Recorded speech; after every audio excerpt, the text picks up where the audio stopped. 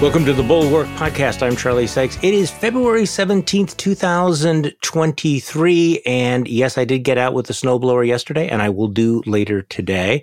There's so many things going on right now. We have the redacted version of the Georgia grand jury report, which Donald Trump apparently either didn't understand or is just completely delusional about. We have an epic dump of emails from Fox News showing what they knew and when they knew it about all of those bizarre election laws. And of course, this was released as a result of the gazillion-dollar lawsuit by Dominion Voting Systems against Fox News. That's obviously not going well for them.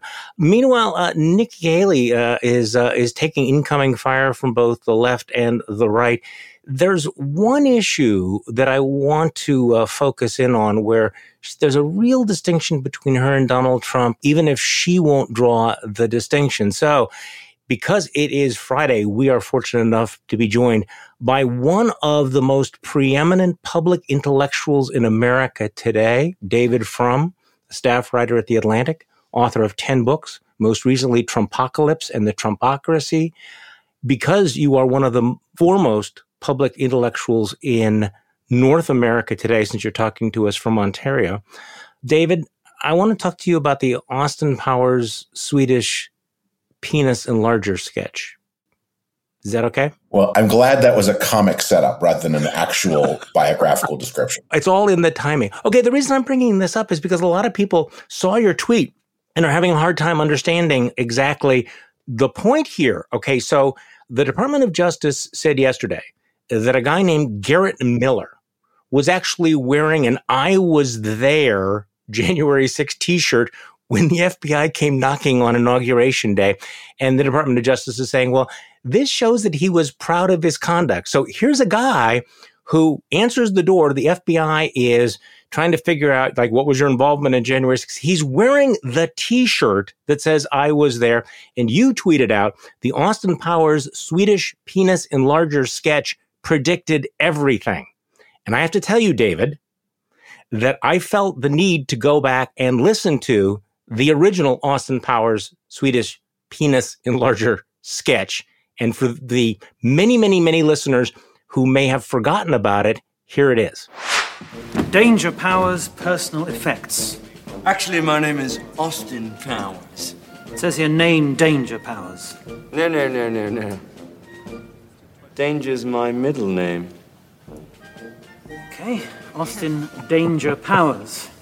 One blue crushed velvet suit. Hey, all right. One frilly lace cravat. There it is. One silver medallion with male symbol. One pair of Italian boots. Buongiorno, boys. One vinyl record album, Burt Bacharach plays his hits. Hey, bro. Yeah. One Swedish-made penis enlarger pump. That's not mine. One credit card receipt for Swedish-made penis enlarger, signed by Austin Powers. I'm telling you, baby, that's not mine. One warranty card for Swedish-made penis enlarger pump, filled out by Austin Powers. I don't even know what this is. This sort of thing ain't my bag, baby. One book, Swedish-made penis enlarger pumps and me. This sort of thing is my bag, baby, by Austin Powers. Just sign the form. Okay, don't get heavy, man. I'll sign him just to get things moving, you know. I don't know that I can go on right now. So, David, you think that sketch predicted everything? Please explain, as one of the leading public intellectuals of our time. I smile when you say that. I am. I have tears in my eyes. I think that sketch, that's the master joke of the Trump era. So Donald Trump would, when he was president, would do something and people would say, he didn't mean it that way. And then he would confirm, when I called for the death penalty for anybody who criticizes me on Facebook, I meant it. And people would be forced into this endless retreat. Well, yes, he didn't quite mean it. And then, yes, I quite meant it. And so there it is, one of his acolytes who took part in an attack on Congress wearing the T-shirt confessing it and then trying to deny it to the FBI. That's the Swedish penis enlarger sketch. I mean, we are at that point in the series where Donald Trump is going to appear at Mar-a-Lago wearing a T-shirt saying, "Damn right I cooed." Yes. He really does make no secret of it at a certain point. I mean, there is that pattern of denial, of shuffling, of rationalization. And then Donald Trump basically comes out and says, look, I actually wanted to overturn the election. We ought to suspend the Constitution. Right, Kanye? And I think that's part of the problem. I think for people who, throw around words like normalize, it's like for 6 years, we've been going through this with Trump. But thank you for making it fresh again, because it's been many years since I saw the Austin Powers Swedish Penis Enlarger, which, as you state, does predict everything. So, okay, we are coming up on the 1-year anniversary of the war in Ukraine. David, I was thinking of writing a piece today, and I backed off because of this huge Fox News email dump, about an area in which Nikki Haley could lead, but probably won't. I think people know that, she's been asked several times, can you name one issue you disagree with Donald Trump, but she can't really come up with any. But there is one issue where if she chose to draw a line, she might make a difference. And feel free to disagree with me on this. This is a short clip from her interview on the Today Show with Craig Melvin, who's specifically asking her about what she would do with Ukraine in contrast to what her former boss, Donald Trump, and what Kevin McCarthy has said. Let me just play that for you. Your former boss has said that he would stop supporting the Ukrainians if he's elected. House Speaker Kevin McCarthy has said that the Ukrainians shouldn't get a blank check. Where do you stand? The war in Ukraine and Russia is not about Ukraine. It's about freedom. And it's a war we have to win. Because if Ukraine doesn't win this, Russia will go on to Poland and the Baltics, and then we'll have a world war. What we need to do, and what Biden should have done, was give them what they needed to win early. We're not putting troops on the ground. We are not writing blank checks. But when they need the ammunition to win, we should give it to them. President Zelensky's asked for F-16s. Should we give those to him? I think we give him what he needs to win, not money, but equipment. And you recognize there's some daylight between you and the other declared candidate for the Republican nomination on that front. There's some daylight between me and Joe Biden. Okay, so, she dances around that. She just doesn't want to say that I disagree with Donald Trump. But David Frum, she clearly does differ from Donald Trump. And at some point, she has to draw that line. This is an area where she actually could make a difference, especially as the Republican backbone on Ukraine seems to weaken. What did you think of her answer there? Well, she's also drawing daylight between herself and another possible candidate, and that is Governor DeSantis of Florida, who has been conspicuously silent on this question. If I recall correctly, the only public statement he has ever made about the Russian invasion of Ukraine is to criticize the Ukrainians for not being grateful enough to Elon Musk for providing Starlink to them at enormous expense and threatening periodically to cut it off if they use it in ways he doesn't like. Yeah. And what makes the DeSantis silence so tremendously conspicuous, you might think, well, he's a governor. He doesn't have to comment on it. The day before, 2 days before the Russian invasion of Ukraine, there are about 200 or so American trainers working in Ukraine, helping Ukrainians master NATO-style equipment. Those 200-some trainers were from the Florida National Guard. And they were then evacuated from Ukraine to return to Florida on the brink of war.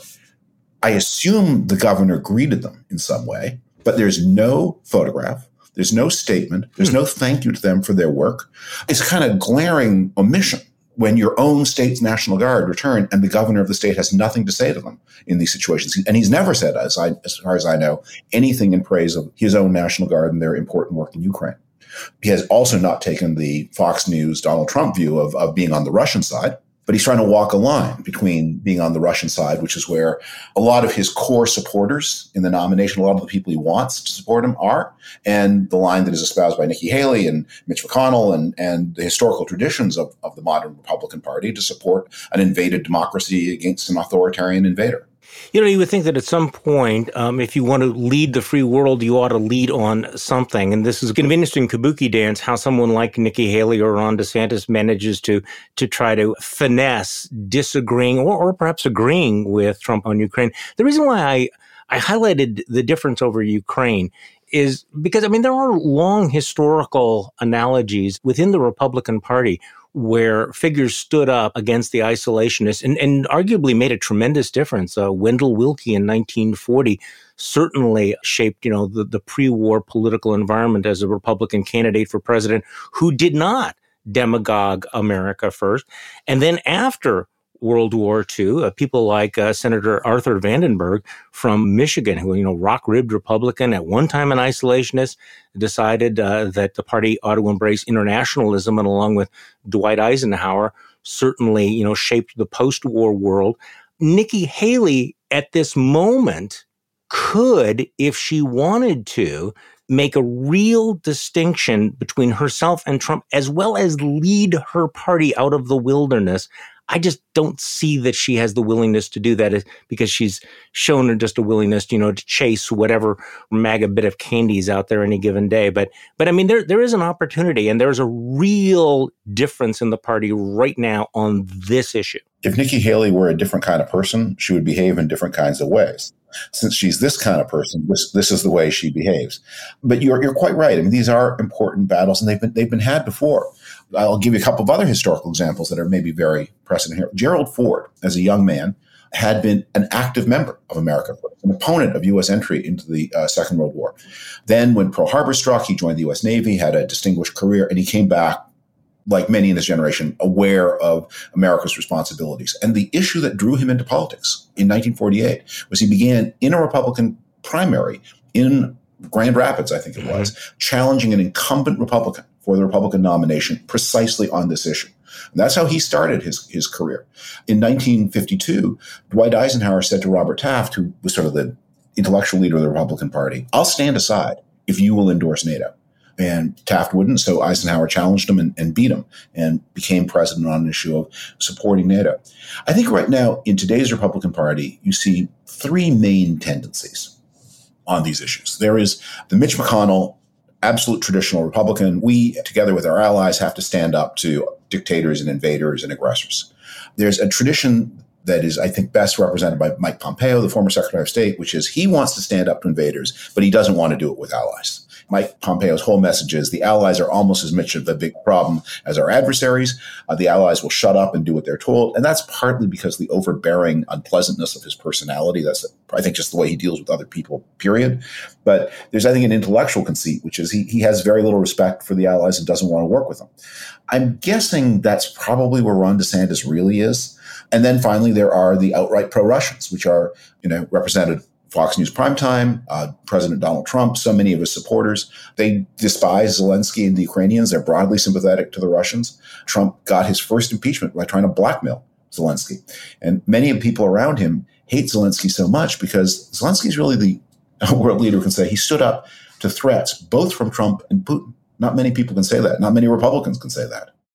So how are you feeling about the status of the war 1 year on? A year ago, we could never have predicted that Ukraine would have been able to put up this kind of resistance. I personally would not have predicted that NATO would have been so unified, or that our Western allies, with the possible exception of Germany, would have stepped up so dramatically. But now, of course, we're hearing about a Russian offensive, and the Ukrainians are, as Nikki Haley mentioned, the Ukrainians are still saying that they do not have yet, they think, all of the tools they need to finish the job. So what is your sense about where the war is right now and whether or not we have done enough so far? Let's start with the humanitarian toll, because this war is ultimately about a people and their desire to live and to live in decency and freedom.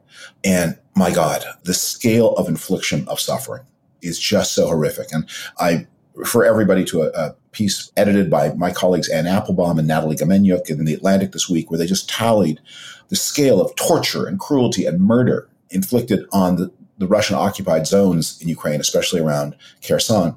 This is like nothing seen since the days of Stalin, of just rounding up people, murdering them because they are suspected of being honest and honorable and decent and patriotic. I mean, they've done no overt act to support resistance to the Russian invaders, but they were rounded up and tortured and killed.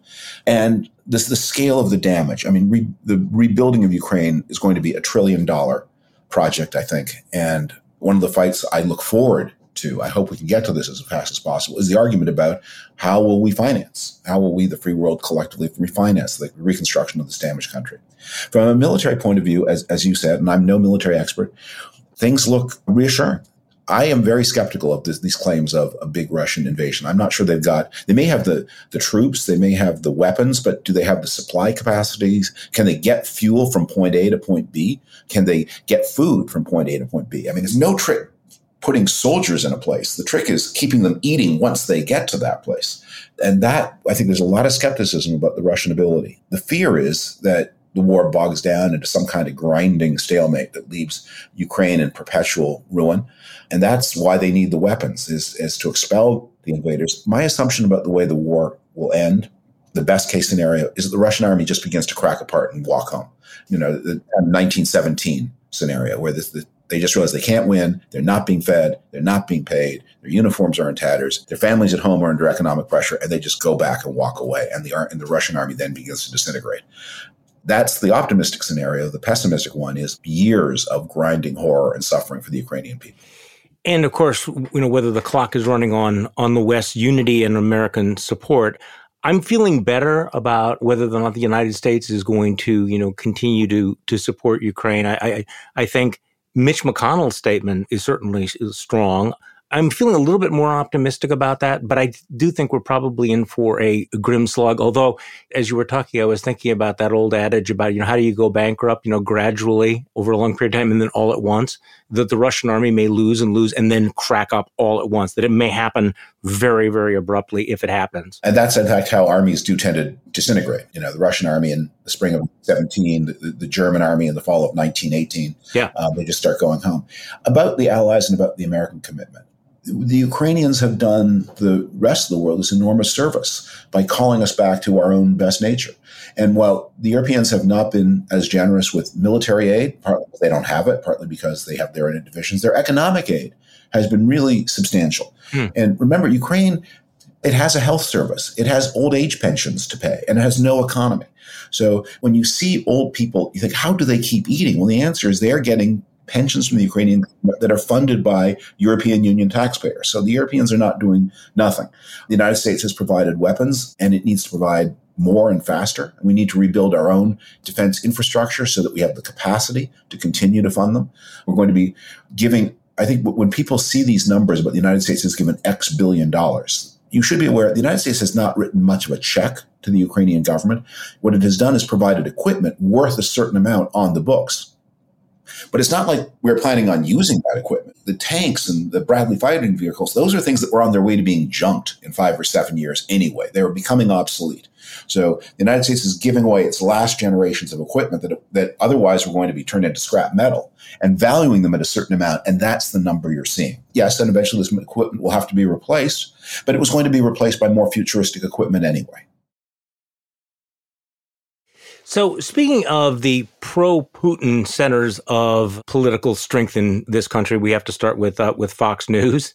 And Fox News had a terrible day yesterday. Yeah. I wrote, arguably they've had worse days than yesterday. I can't think of one of them. I think that there are worse days ahead. They're being sued by Dominion Voting Systems for $1.6 billion.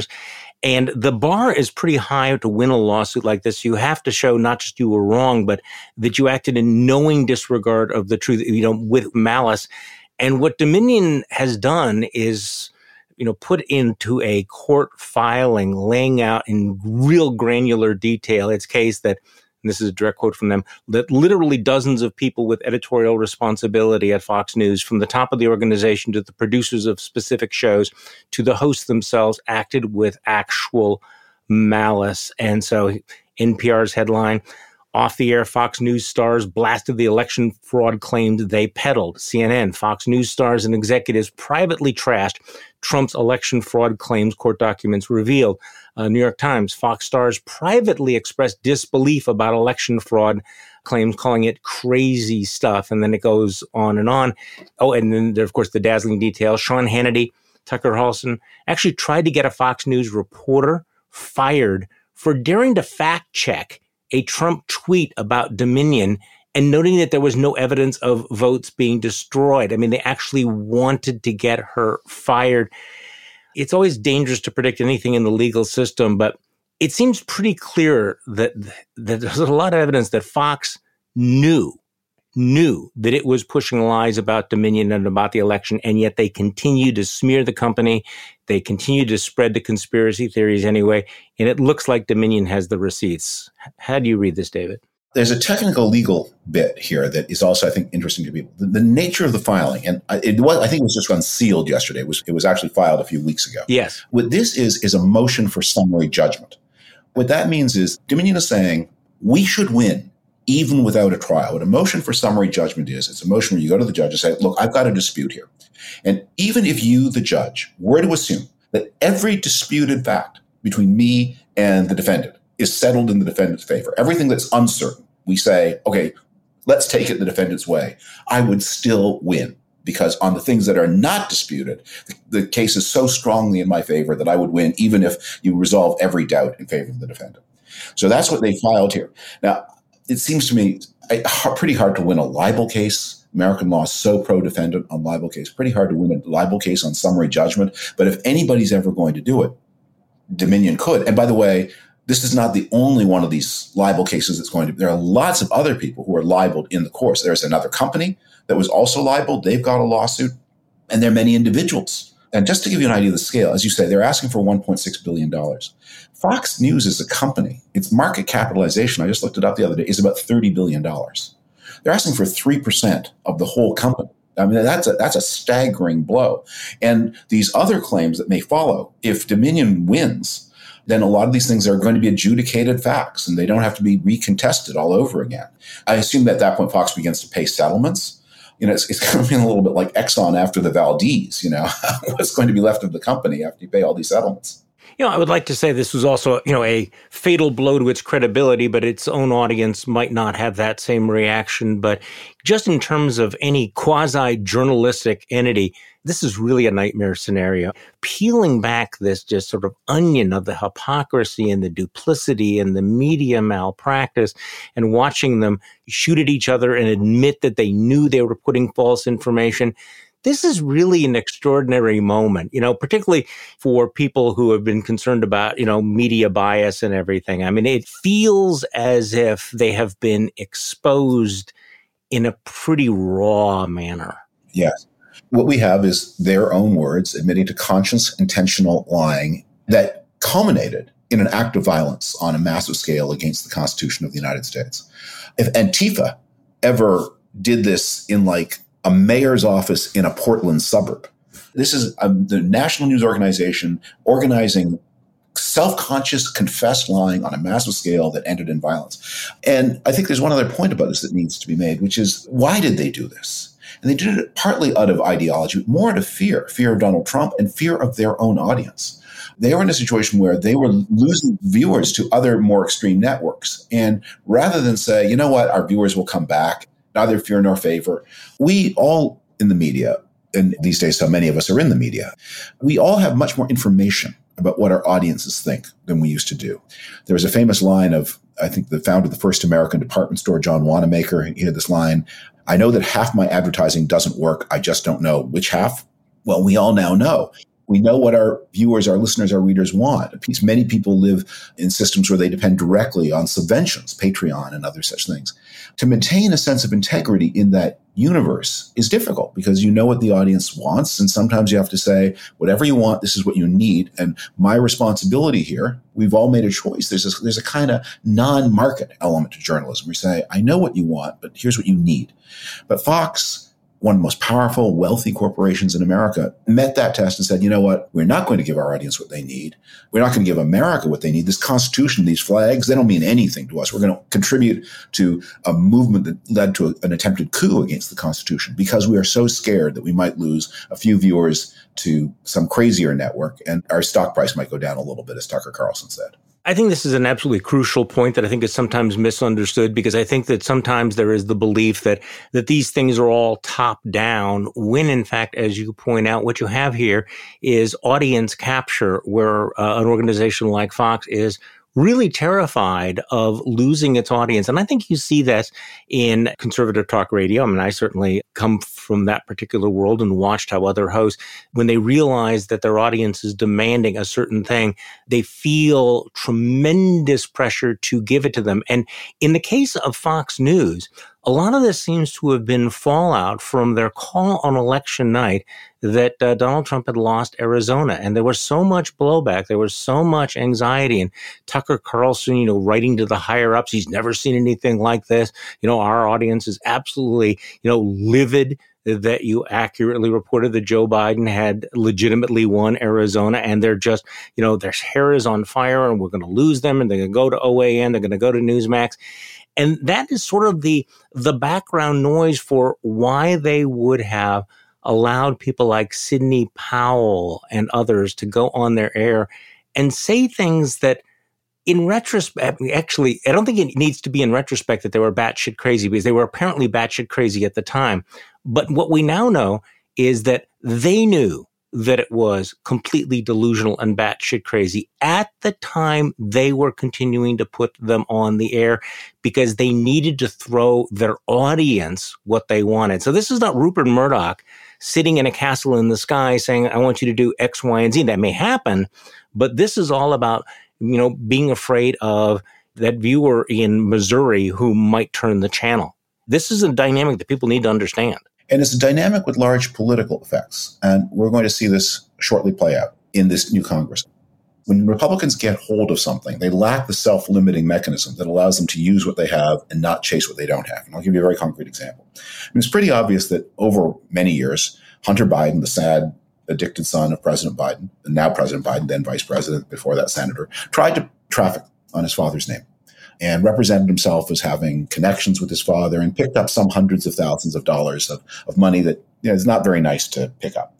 And in this, he follows a long, ignoble tradition of the sad relatives of presidents dating back to Ulysses Grant's in-laws, maybe even before that, where people, a relative gets president, this is your chance, and you try to pick up a little bit of unclean money that way. And that's bad. And President Biden, Vice President Biden, maybe didn't do as much about it to stop him as he should have. So that's a story. That's not good enough, however. So now we need to build the idea that Joe Biden is himself leading an international criminal syndicate and has chosen the sad son as his business partner. And the thesis of the investigations that we're about to have is going to be so crazy and so untrue and will collapse and will alienate people, because you'll discover all these messages from Joe Biden expressing love and concern and upset about what his son has been up to, an inability to stop him because he's a grown man. And it's going to be like what happened with the Clinton scandals in the 1990s. They were authentic Clinton scandals, but those were never enough unless you made Bill and Hillary Clinton serial killers too on top of it. And no Republican is going to want to stand up or go on Fox and say, these are serious charges, but I've concluded that they're not true. Yes. Or that they are misleading. Because the moment you throw cold water on these, precious conspiracy theories, you're going to be accused of selling out or being part of the deep state. And so there's a real fear of basically telling the truth about all this. So probably the best you can hope for is that they just stop talking about it and they move on to something else. Let's talk about UFOs, or can we talk about Dr. Seuss again or something? They abdicate as a party of government. I mean, one of my longstanding pet reforms has been that any presidential relative who accepts Secret Service protection should publish their tax returns. That is, if you're close enough to the president that the public is paying to protect your life, then you owe the public an explanation of your financial activity. Mm-hmm. Now, the Republicans, after the thermonuclear world historical financial scandal that was the Trump family, are not in a position to do this. But it's a fair thing. Like the public is entitled to know if Hunter Biden, is trafficking on his father's reputation, and if he's accepting Secret Service protection from the public, then, we need to have some insight into what, who he's doing business with. That's not unreasonable. And that's the kind of thing that Congress is there to do, and maybe score some partisan point along the way. But of course, what happened in the Trump years was so thermonuclear worse. And of course, because Hunter Biden's misconduct can't be traced back to his father, who did nothing wrong except be overindulgent, we're not going to achieve anything. Let's talk about the emerging race for president. You had a really interesting piece in the March issue of The Atlantic about the role of performative obnoxiousness. You wrote about the performative obnoxiousness that now pervades Republican messaging. And this is something I keep coming back to because, many of us grew up in an era where we actually wanted to like politicians, right? I mean, Ronald Reagan was warm, right?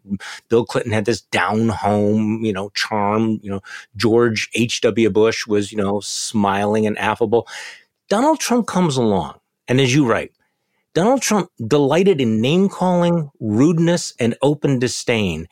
And that has really, it's not just Donald Trump. It has really been imprinted in the DNA of Republicans. So you are seeing, over and over and again, the Republican Party really embracing its own inner obnoxiousness. So let's talk about that because Ron DeSantis' theory of the case seems to be that Americans don't want somebody who's going to take care of their kids or that they want to have a beer with, that Americans want the meanest son of a bitch who's going to punch the people they don't like in the face. That is apparently his strategy. I mean, have you ever seen Ron DeSantis looking like he's in a good mood? And looking like a good mood that is caused by something else than enjoying somebody else's suffering. I mean, you occasionally see him smiling, but it's got it's like a really mean smile. It's like the kind of smile you would see at a very bloody gladiatorial contest on the face of the audience. Yeah, wow, they really hacked the arms off that man. Ha ha, I enjoyed that. I don't think it works though. I mean, I think there's definitely a market for it. There are people who enjoy it, but I think part of the freakish quality of the 2016 election, where Trump won in the Electoral College, having lost the top popular vote, and then persuaded Republicans that he'd actually not fluked into office on a lucky chance with the slimmest of possible votes, but that he actually won the historic victory, that he created a false impression that this works. I mean, one of the things that Republicans really, a data point I wish they would imprint on their brains, is from the year 2000 through the year 2020, there are, I think, 6 presidential elections. 12 major party nominees in those 6 elections. If you were to rank them in their share of the vote, Donald Trump ranks 10th and 11th, second from the bottom and third from the bottom. The only candidate to do worse than Donald Trump in share of the vote was John McCain in 2008, and he was the nominee of the party of the president facing the worst financial crisis since Great Depression and the worst military quagmire since Vietnam. And so, yeah, the party of the president did badly. But Trump on his own, with none of those problems, he finished second from the bottom and third from the bottom. We had a lucky election in 2016, but it set us up for failure in 2018, in 2020, and 2021, and 2022. 2022 was the worst election for the out party up and down the ballot since the 1930s. When you look not just at the House of Representatives, the Senate, the governor's races where the Democrats had a net gain of 2 among governors, but look at the state legislatures. There are 99 state legislatures. In every non-presidential year, the out party picks up some. This is the first election since the New Deal when the out party picked up not one of the 99 state legislatures. In fact, it lost 4. 2 in Michigan. I forget where the other 2 are. Lost both houses of Michigan. So that is an incredible result for the party of the president. It's a warning. It's bigger than Trump. There is something wrong with what Republicans are doing. But if you don't honestly face it, you can't fix it. Well, as you point out, a lot of the unsuccessful Republican candidates were weird, extreme, or obnoxious personas. Obviously you had Blake Masters down in Arizona who looked like a sociopath, and you had others. But you tell the story, and in retrospect, I think this is really important. You tell the story of Dr. Oz and John Fetterman. John Fetterman back in the news again for checking himself in for depression. But I have to admit that at the moment during that debate where Fetterman was clearly struggling, I thought, I went along with the conventional wisdom, mea culpa. I thought this was disastrous. Karen Tumulty and others like you saw, wait a minute.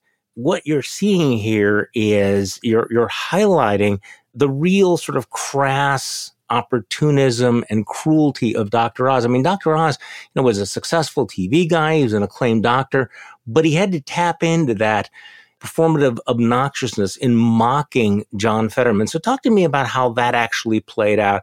Because again, in real time, it looked like, wow, that Fetterman campaign may be done, but Dr. Oz played exactly the wrong card. Republicans played exactly the card that was going to lose them the Senate.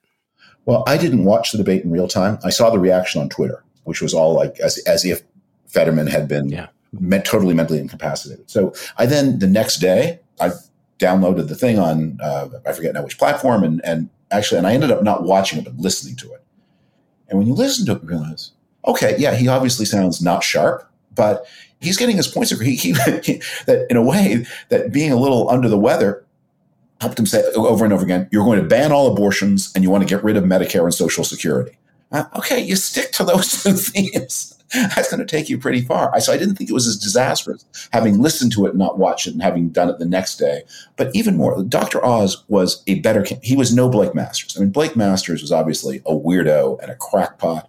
And in an election that is going to be decided in suburbs, the idea that you would do all these ads or you position yourself with these massive arsenals of weapons that make you look like you are yourself emulating some kind of disturbed person, but also just emphasize just what a small, scrawny, miserable person you are looking for external validation. Like this guy looked like he could barely pick up one of these weapons that he was carrying. It was pretty obvious why he wanted to have that big weapon in his hands. But Dr. Oz was a good candidate. I mean, whatever you think of his supplement business, millions of Americans believe in it. He's very successful on TV. And before he went into that awful pitchman business, he was a genuinely great cardiologist with a lot of treatments. He's got patents to his name. And he wanted to be a moderate on the issues. He would have been the first Muslim in the U.S. Senate, if elected, and a Republican. He had a story of creating this extraordinary success for himself. And you would think he would be a good candidate. And the Fetterman stroke was also an opportunity for him because as a doctor, this was his opportunity to show I'm a man of knowledge and also compassion. Mm-hmm. And the statement I would have written for him, if it had been me, was to say, in my practice, I've treated many people who have suffered strokes, and there's absolutely a protocol for full recovery. And if the people of this state want to have more crime and higher taxes, I have no doubt that after a complete recovery, Senator John Fetterman will be able to deliver to them the policies that they want, but the better policies that, just be a decent human being about it. And instead, he fell into this path of ridicule. And when your problem is you're already seen as kind of, you're not from this state, you maintain these houses in New Jersey, you're so wealthy, you are so far away, you're so handsome, all these things that make you far away from the typical voter, to then say, and when someone gets sick, I'm going to mock them, that only reinforces your core problem. See, this is what's so interesting. The point you made that Dr. Oz could have shown compassion and understanding, but he chose to run as a jerk. And so the question is whether that was more about Dr. Oz or what was expected of him as the Republican brand circa 2022 is that you can't show compassion and understanding and kindness because that translates as weakness. Therefore, you had to go along with this new brand of performative obnoxiousness. I mean, do you think that's what happened? Is basically they told him, no, this is what you have to do. This is what the Orange God King is going to expect you to do down from Mar-a-Lago? I think there's some of that. I think there's a lot of it is now in the DNA, as you say, and not strategic. Think of how campaigns are run. There are a few grizzled veterans at the top, but most of it is run by quite young people who are formed by the culture around them and who have ideas about what politics is like. And you've got this whole generation of Republican young people who are formed by these message boards and by watching Fox News and worse. And the kind of people who end up as writers on the Tucker Carlson show. Where are they getting that stuff from? Yeah.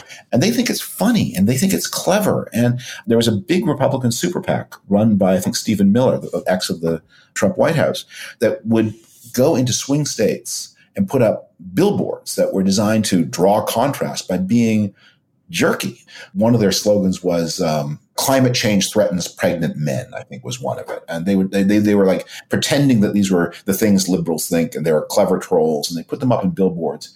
And you just think about some family on its way to take the kids to a baseball or soccer game or choir practice, and the gasoline prices are high and they've got all kinds of concerns, and they think, do I want to find my family security in the hands of these irresponsible nitwits, these loudmouths? What have they got to offer? They don't seem to care about my choir practice. They're scoring points. And you just imagine, who are the people, who's the audience for this? And when you have an audience that says, they're going to love this on the 4chan message boards, the 4chan message boarder is not a swing voter. The swing voter is a decent human being.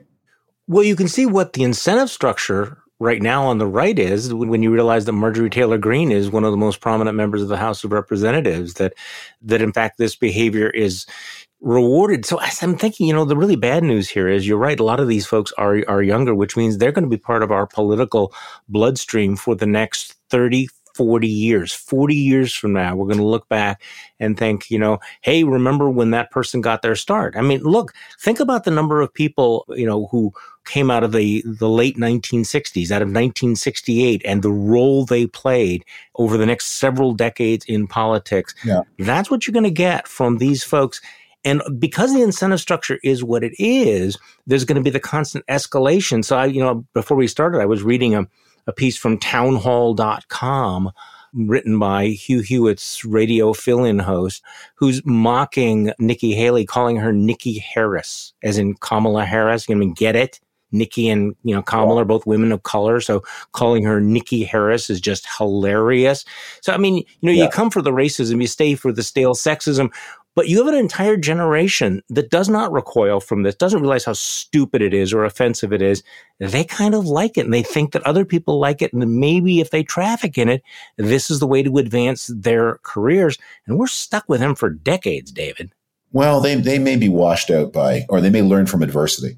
And maybe that just through the process of competitive politics, this is the thing one has to hope, that people are going to learn, the person who's deciding this election is a 50-year-old mother with some college, a lot of economic worries, and kind of compassion and concern for other people, but very practical problems that she is hiring you to solve. And I think if more people got into the habit of thinking of elections as job applications, when you talk this way, if you are applying for a job in the marketing department of a company, would you try to say, let me just tell you how I'm going to revile and ridicule everybody around me? And no, if you're applying for any other job, when you're applying to be hired as mayor, when you're applying to be hired as a U.S. congressman or a U.S. senator, you're acting like an employee, and people want to know you're going to be a decent person who can get things done for me. It feels as if that culture and that tradition has been really eroded, because it is remarkable the number of people who think about politicians and public service as completely devoid from anybody else. In other words, you don't look for the qualifications. You do not look for the resume or the ability. You tolerate behavior in an elected official, congressman, senator, president of the United States, that you would not tolerate from a car salesman. Yeah. Is there any American corporation that would put Donald Trump in the C-suites right now, that would hire him as COO or CEO? No, the answer is no. I said, spoiler alert there, nobody would do that. And yet, many of these same people would go, I have no problem putting him in the Oval Office, making him commander-in-chief and president of the United States again. You see this problem very much with DeSantis. So here is someone who had a record as governor with considerable achievement. That's why, he didn't get reelected in the way he did because he was a troll, although he did a lot of trolling. He got reelected in the way he did. Some people liked the trolling, but a lot of people who didn't like the trolling would say, well, he's been really active in restoring the Everglades. He raised teacher pay. He made the big call on reopening the schools in time for fall 2020. And, that was a tough decision with inadequate information. And there are a lot of people who were saying it was dangerous. He took the risk, and maybe he took it for bad reasons, but he was right. The schools were reopened, and Florida children suffered less of the learning loss than children in other states. And a lot of people voted for him for those reasons. So now is his moment. He used a lot of trolling and obnoxiousness in the elite primary to capture the attention of Fox News, to get big donations. But now you would think it's 2023. Now is the time to turn yourself into a general election candidate and to speak to people who are not part of this core audience. And he's locked in. It's going to be all culture war, all attack, all war on Disney. We may have an election in 2024 where Biden's message will be, I helped to lead to win the war in Ukraine. And DeSantis is going to say, I won the war on Disney. So, Kate, you don't think he can pivot in 2024? My guess is in the high command, they're thinking, okay, we have to run two campaigns. We're going to run as hard to the right in culture war in 2023 in order to secure the nomination. Once we secure the nomination, we pivot conventionally to try to, be a little bit more normal. You don't think he can pull off that pivot? I think he's not left himself enough time, and for two reasons. One is, when you did this strategy, when you ran as one thing in the primary contest and completely different thing in the general election, you were in a much less information-dense environment. We're back in the era of the 1960s and 70s. Today, the information density is so great that you have to start communicating who you are early. And this is not 1976. This is more like, even in 1998, George W. Bush began positioning himself as a compassionate conservative on the night he won re-election in 1998. And he had done some culture war things in Texas in his first term as governor. But it's really worth reading that speech he gave on election night. And when he won re-election with 2/3 of the vote, as opposed to Ron DeSantis' 56%. And he said, what we've demonstrated is here in Texas that our effectiveness and compassionate conservatism can win, and we've shown we can balance budgets and meet social needs, and he's balancing. He doesn't start at the convention. He starts on the night that he really launches his campaign. Yeah, 2 years before. 2 years before. And I don't know that DeSantis has left himself enough time, and he's going to be so strongly identified with not just speeches, but actual, this fight with Disney, so strongly identified with that. I don't know that he's going to have time to reinvent himself as someone that the swing voter is going to like. Well, there's another dynamic that's emerging is that Mike Pence has decided that he's going to run as the ultimate culture warrior, that he's going to try to flank Ron DeSantis as being more anti-woke, more conservative on the social issues. So I don't know, what do you think about this? I think there's no way that Mike Pence gets the nomination, but that strategy seems to make it inevitable that the center of gravity in the Republican Party for the next year and a half will be to pull it as far to the right on the social issues as possible. And that there's going to be a bidding war when it comes to the gender issues, to book banning, to abortion, and that they're going to be bidding against one another on issues that have already been demonstrated to alienate a huge portion of swing voters. Even if the public is on your side, I think on some of these transgender issues, the public probably is more where the Republicans are than where activist elements in the Democratic Party is. I agree with that. The question you always need to ask yourself, and you can poll for this, is how salient are these issues? Yeah. One of the ways that the British conservatives kept getting into trouble in the Tony Blair era is they would poll, and they would say the public agrees with us on our top 5 issues. The problem was that when you did deeper polling, the public agrees with you on your top 5 issues. Yes, but those are not the public's top 5 issues. So if you say to the public, do you happen to think X about Y? Yeah, I suppose I do. But what I'm voting on is not that.